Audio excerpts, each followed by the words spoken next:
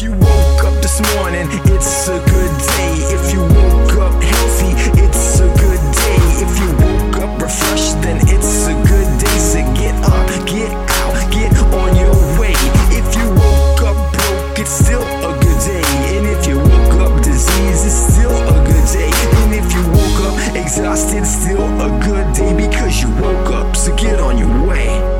Welcome to Travel by Proxy, the show where we leave our house so you don't have to. I'm Andrea. And I'm Aaron. In each episode, we feature a destination anywhere from right in our neighborhood to far-off lands. We bring you our experience, some history, and a taste of each destination by sampling something unique to it. So whether you're listening to this in your car, on a train, on a plane, or in Spain, you'll learn about something to add to your bucket list. Or to remove from it. And in this week's episode, we are exploring the 5-8 in West St. Paul. We taste a cocktail that we have decided to call a hot cookie, and we're going to learn about the history of the 5-8 and the Juicy Lucy. So, sit back and take a journey with us as we talk about the world outside your window. How are we doing today, Andrea? I'm doing actually really good. Really, Wonderful. Yeah. We had the opportunity to taste one of the original claim to fame inventors of the Juicy Lucy in Minnesota. For our non-Minnesotan Midwestern listeners, the Juicy Lucy is a cheeseburger with the cheese on the inside of the patty. It's a stuffed burger. Mm-hmm. And, you know, there's a lot of different ways that you can make a Juicy Lucy. The generally traditional way is, you know, kind of American cheese. Inside, you know, you take two thinner burger patties and you need to seal them around the cheese and then put that on the griddle or grill. And then once you have cooked that, you really need to wait several minutes to actually bite into it because the cheese is going to be molten, lava hot, and it could really burn your mouth. Yeah, true Juicy Lucy veterans actually, well, it depends on your way of eating a Juicy Lucy, because some people like to do the whole burger bite, like they wait and then they bite in and experience everything all at once. I, on the other hand, I'm a cutter. I cut my Juicy Lucy in half, and then that way it cools and I can eat it, and then you get the added bonus of having some cheese afterward to eat your French fries with. Exactly. And I mean, to be fair, I am one of both. It really depends on the day for me. When we went to... So you're like a switch Lucy eater? Yes, exactly. I'm ambidextrous in that way. You're ambilustrous? Ambilustrous, sure. Let's put that on a t-shirt. Yeah, ambilustrous. Brought to you by Travel by Proxy. But yeah, it really, again, it depends on where I'm at. It depends on the day. It depends on how I'm feeling. It depends on the phases of the moon and what goat entrails I read that day. I don't know. I've been listening to a lot of things about Persian and Greek history. Oh, gotcha. And so it was this whole reading of during a battle, reading of entrails and sacrifices. So that's just permeating my brain at this particular moment. So naturally, we should talk about meat. Absolutely. Yeah. So anyway, there are two places in Minnesota that claim to have invented the Juicy Lucy. The two places are Matt's Bar and the 5-8 Club, and they are really very, very close to each other. Yeah, they're close in proximity, physically, and they were founded around the same time. Well, no, they weren't, because the invention of the Juicy Lucy is credited around the same time, but the 5-8 goes back to Prohibition. Okay, so I was incorrect in that. Thank you for doing the research on that. You're welcome. To be completely honest, I am a Matt's Bar believer. Yeah, I mean, I love the 5-8. Well, I love every Juicy Lucy I've ever had. But I really, every time that I want to introduce somebody who's just never had one. I take them to Matt's. Actually, honestly, I don't take them to Matt's or to the 5-8. You take them to the Nook. Yeah, I do. I take them to Shamrocks because you can usually get seating at Shamrocks. Yep. Shamrocks or the Nook, because they have a very good modern take on the Juicy Lucy. So, or Blue Door. I'll take them to Blue Door Door's really too. good too. Blue Door Pub.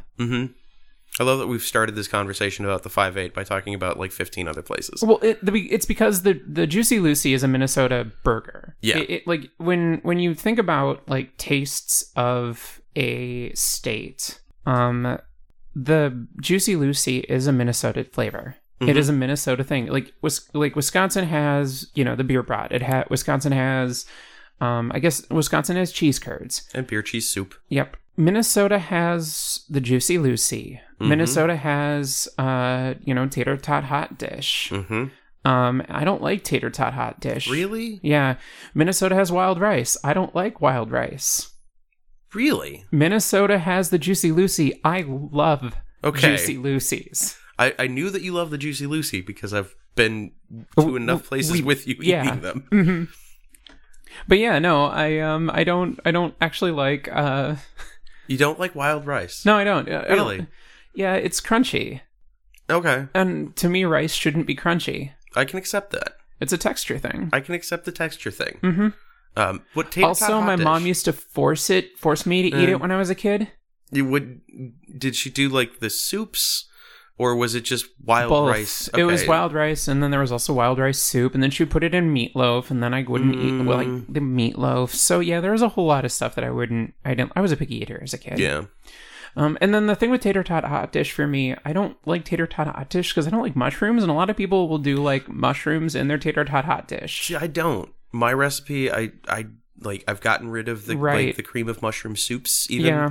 And I got rid of the cream of soups because my wife has lactose issues with those soups specifically. So we've gone to if you just take broth and flour, you get the same thickening as you would, and then you can just add other flavors in there. So it's like we completely did away with all of the mushrooms in mine. Yeah, it's still, to me though, it still comes out as a gelatinous mess. And I mean, that's how it's supposed to be. Yeah, and that to me just like, that's one of those food things that like it shouldn't exist that way. There are some food items that should be a gelatinous mess, like pate, head cheese. Like those are things that are supposed to be a gelatinous mess, not hot dish.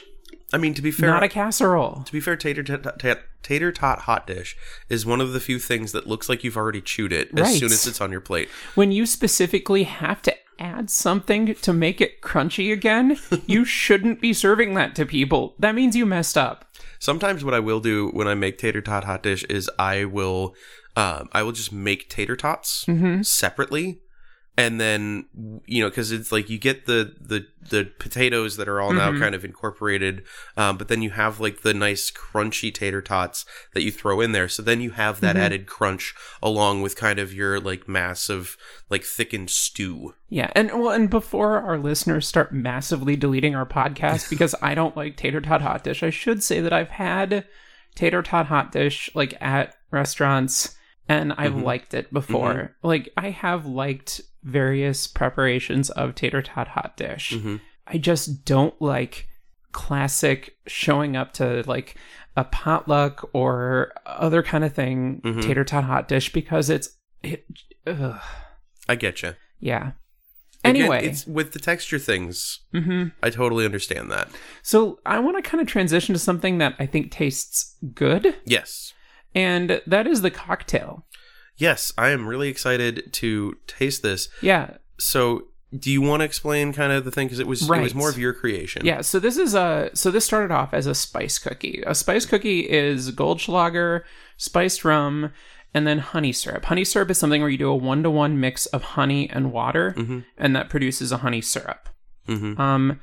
For this one, I'm calling it a hot cookie because I substituted the Goldschlager for Fireball, and then we used gold rum instead of a spice rum. We used Tattersall's Norseman. Norseman. We used Norseman's whiskey barrel aged rum for this one, and then I used a dark simple syrup that I made with sugar in the raw. Yeah, and it smells like. And I mentioned this right after you crafted it. It smells like something that would be very delicious as a hot drink. Yeah. So because we have waited to taste until we have this moment here. Yeah, it's the cinnamon from the Fireball. It really is. It smells like Christmas.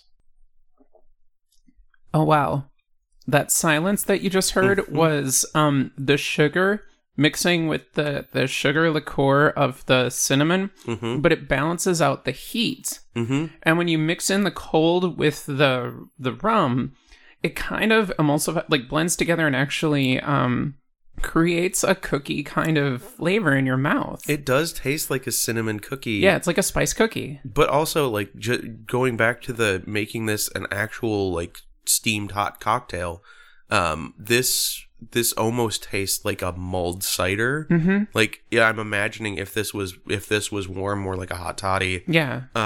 This would be delicious. I'm really happy that we went through this process of trying to figure out what we actually had for mixers available to us. Yeah. Well, I mean, we're going on vacation next week, so like, we don't have a lot of our normal stuff that we have in our fridge because we haven't been, we haven't stocked up. Yeah, and that makes perfect sense. And, since we're in the spare bedroom studio at your home, my back bar is not available. I did bring the rum. That is true. Which I picked up in between the Norseman episode and now. And I'm really happy that I did. I made some Dark and Stormies with it. It was really nice. Yeah, Dark and Stormies are a great, nice, easy drink. Like, they're a great thing to have on hand when you're just entertaining and you want to make a quick cocktail to impress. Because there is a little bit of like, or like making that goes into it. Yeah. But it's still simple. And it's not just 2 ingredients. It's not just a rum and Coke. Exactly. You still have to add in like bitters, and you can dress up a Dark and Stormy too. And I used a Sprecher, however you want to pronounce it. I always, different people will make a much harder K sound. But it was an alcoholic ginger beer with that one as well. And then I think I had Angostura bitters. Yeah. Just like the Angostura bitters are the standard great. Angostura bitters. And it was delicious. Yeah, no. Wine, obviously. And and like the cool thing about like the Dark and Stormy is, again, like you can dress it up if you decide to make it fancy. Like you can do a spice mix. You can add a garnish that looks kind of cool. And you can do it pretty simply with just getting like a different flavor of bitters. There's a lot of different bitters that are out there, or you could do like the Angostura orange, the Angostura brand orange bitters. There's a lot of different options, and it's the same set of ingredients that are all pretty easy to have on hand. Yeah, one of my favorite things actually about cocktails in general is, and I know we're digressing from our actual burgers here, but this is what podcasting is about. One of my favorite things about cocktails in general is that, well, and sort of like just the way our brains work in general is that you can add an aromatic to a drink and it changes the flavor profile just enough to make it unique. I mean, we go back to our Lawless episode and we talk about the Genepi, which as, just kind of a back flavor additive is amazing to put in something else to just lift that spirit to a higher level, or exactly cocktail. Yeah. So anyways, let's go back to talking about the Juicy Lucy's again, because I think we've digressed enough about. We did spend about 7 minutes talking about cocktails here. That's okay. But actually, no, that's a good place to take the cocktails in general are actually a great place to talk to kind of start talking about the 5-8 Club, because the 5-8 Club got its start around Prohibition. As a lot of things that we end up talking on this podcast about do. Yeah, it actually got started as a speakeasy. It was a gin joint. It was a juice joint. It was a place that people could go and get a drink when alcohol was illegal in the 1920s. Oh, the 1920s. Yeah, the time Minnesota, like, we forget that Minnesota has its own history of, well, we don't forget because we talk about on this podcast frequently enough, its history of speakeasies. And I'm so happy to see, like, the speakeasy culture coming back in Minnesota. Yeah. I mean, I love the fact that we have Volstead. We have two speakeasies in Minnesota named Volsteads. We have one in Eagan behind Burgers and Bottles, and then there's one in Minnesota or Minneapolis. They're both in Minnesota. Soda. Oh goodness. Yeah, no, one in Minneapolis and Uptown, right off of Lake. That's right. It's like right behind Uptown, basically. Yeah, the arcade. Yeah, that one's a fun one because it actually feels like you're really going into. There's the whole like sliding, eyelet hole in the door and the red light and the password for the night, and like if you're going for a true like speakeasy experience in Minneapolis, There are 3 places in Minneapolis proper that you should go. Volstead's. Absolutely. The one behind Young Joni, whose name I don't remember. I haven't been there either. It's just a back alley area with like a door. And then Al's Place. Yeah. Because Al's Place, well, it does have an exterior entrance. Pretend I didn't say that. I just want to say that, in case you have a friend that's just not part of the fun. Yeah. Go to the photo booth in Stanley's Northeast. Oh. Just go sit down in the photo booth in Stanley's Northeast when Al's Place is open, of course, and you'll have a great time. Awesome. And we still have to go like together because I think I've been once, and I say I think I've been because there's a lot of nights that we've had that I've had to pay for a ride home afterwards because I'm a responsible adult. Yeah. But you start to lose track of time at that point. And for our non-Minnesota listeners or our non-Minneapolis listeners, there are plenty of places in the place you go. Like when my spouse and I travel, like we look up all these places, and I'll mention we'll be continuing to mention places outside of Minnesota too as we continue to do podcasts. Like actually I just went to one this weekend in Duluth called Rathskeller. It is not it's one of those ones that's actually marked. It's got like a sign, but it's basically just a sign. Okay. And it's just a sign and nothing else. Oh. So you go down a basement and it's just this cool little basement bar with classic cocktails. Nice. I mean, I had a Singapore Sling, I had a Mai Tai, I had a Sazerac. And you love your Sazeracs. I do. And this one was the New York variety of Sazerac, so it was rye whiskey and Demerara syrup. Oh, nice. Nice. Yeah, so the classic Sazerac, the New Orleans recipe, I believe uses cognac or Courvoisier rather than... because that's cognac, right? Yeah. And rather than rye whiskey. But most modern places today will use rye over cognac. Yeah. Because that's what most people are used to. Yeah, and rye whiskey's delicious. It really is. And honestly, I kind of like the version with rye. I need to spend more time with the rye that we've still got from the Norseman episode. Yeah, you should. Because that was a good rye. Yeah, and so as we're having this conversation, I had just re-listened to that episode myself, and I got to the point where we added water and really opened everything up, and I was cracking up as I was re-editing the episode. And it was so fun. But... So, 5/8 started as a speakeasy. Yes. And it continued on like that for, until obviously Prohibition ended. The Great Repeal Day. Yeah, the Great Repeal Day. It wasn't until 1950 or so when 5/8 claims to have invented the Juicy Lucy, which coincidentally is the same decade that Matt's claims to have invented the Juicy Lucy.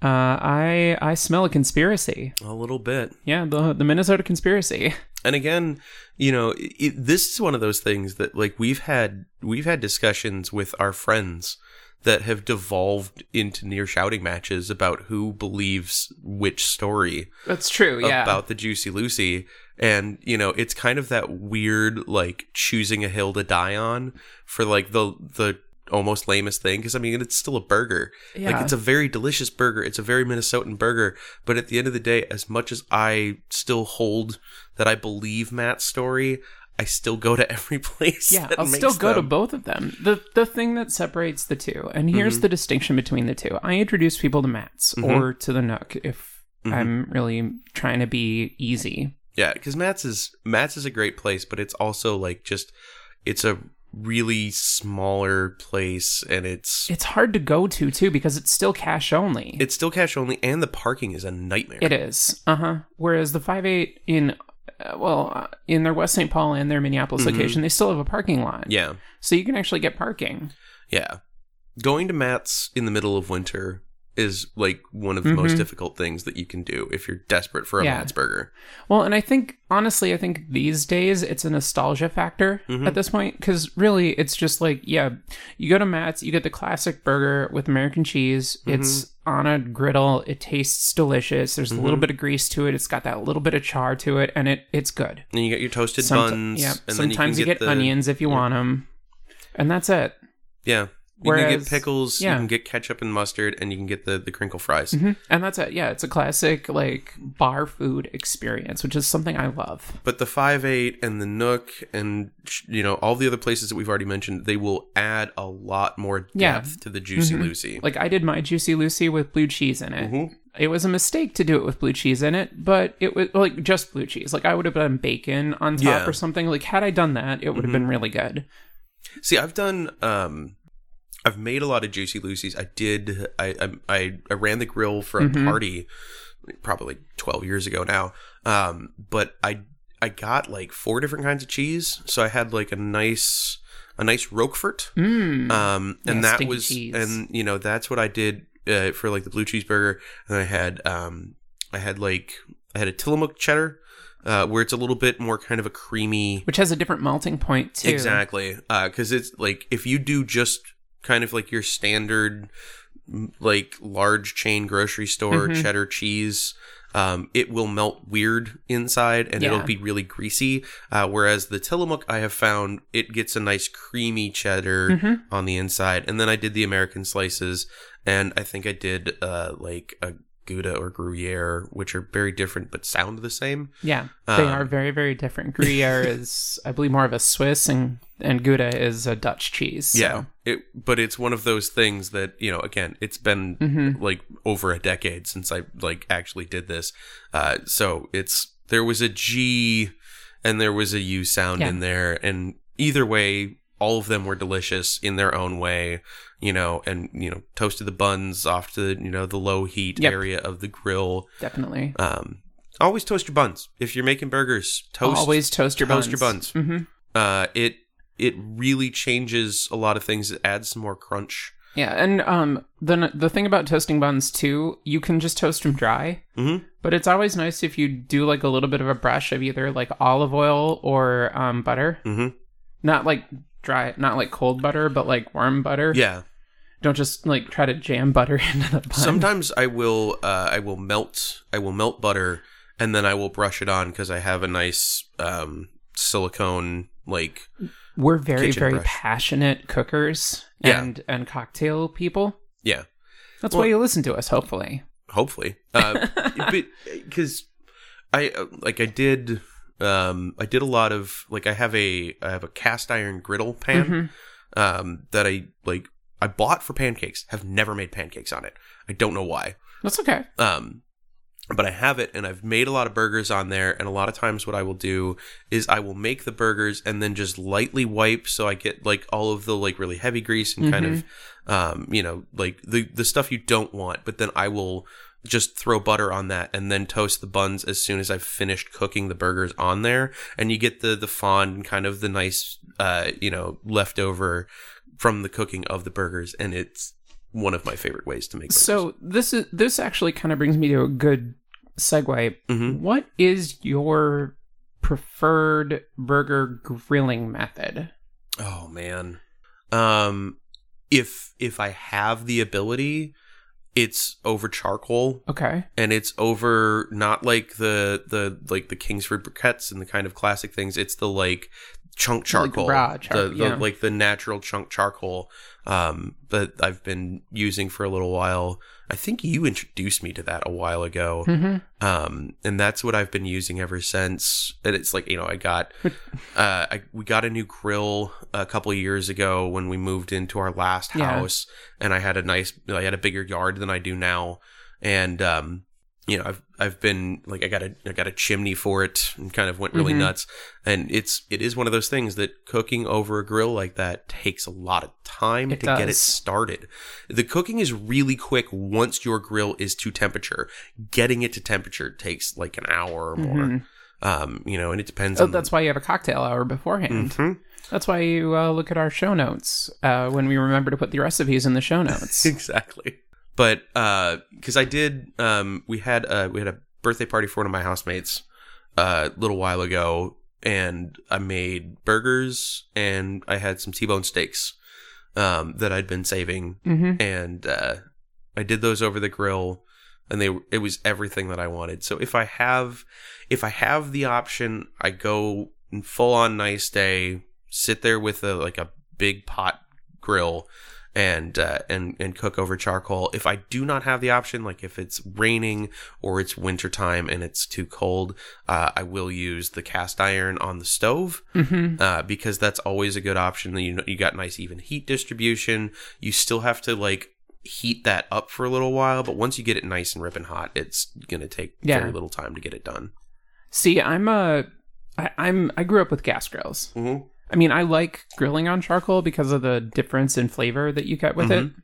But I grew up on gas grills. So my cooking techniques evolved from gas grill cooking. So my burger grilling method is to start the burgers over indirect heat to let them start baking and get the internal temperature up. And then you sear it at the end. And then I sear it at the end to kind of seal everything in and get the char marks. Now, some people do it in the reverse, where they actually do put it over the direct heat first. Get the good char marks and then move it to indirect. And then move it to indirect. It's sort of, it's kind of up to you how you like your burgers. It gives you sort of the same result either way. The nice thing about doing it one way first, like doing it the char first and like putting it over direct heat first and then moving indirect, is that it kind of seals in some of the juices a little bit better. But I'm not really good at telling when meat is done when I do it that way. Whereas if I put it over indirect first and then I go to direct, I can know when the meat is done. Yeah, I did. So back to the birthday party that I did. Because of the size of my grill and the amount of meat that I actually had, like, because the steak that I had chosen for the birthday person was like 22 ounces. It was a very large, T-bone steak. And so I did all of the burgers around a ring on indirect heat the whole time, and just kind of moved them around a little bit. And, they still had a little bit of pink in the middle, so they weren't all the way, like, cooked through, which is how I really like my burgers. The steaks I did over the most direct heat, and I got them just a little bit past Pittsburgh Blue. Okay. Which was amazing.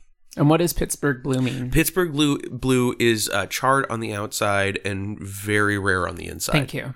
And the long and short of it, if you like your steak well done, that is your taste. I'm sorry. No, I mean, you shouldn't apologize for liking your steak the way you like it. But it's, for me, the way that a nice, rare, medium rare steak tastes, it's juicy. It is very easy to chew. But with the nice char on the outside, it imparted a lot of flavor because I just did, kosher salt, cracked black pepper, and some olive oil to keep it lubricated on the grill, and it came out wonderful. So, Aaron, on the Travel by Proxy completely arbitrary review scale, what would be the one thing that keeps you going back? To 5.8? To 5.8. Oh, man.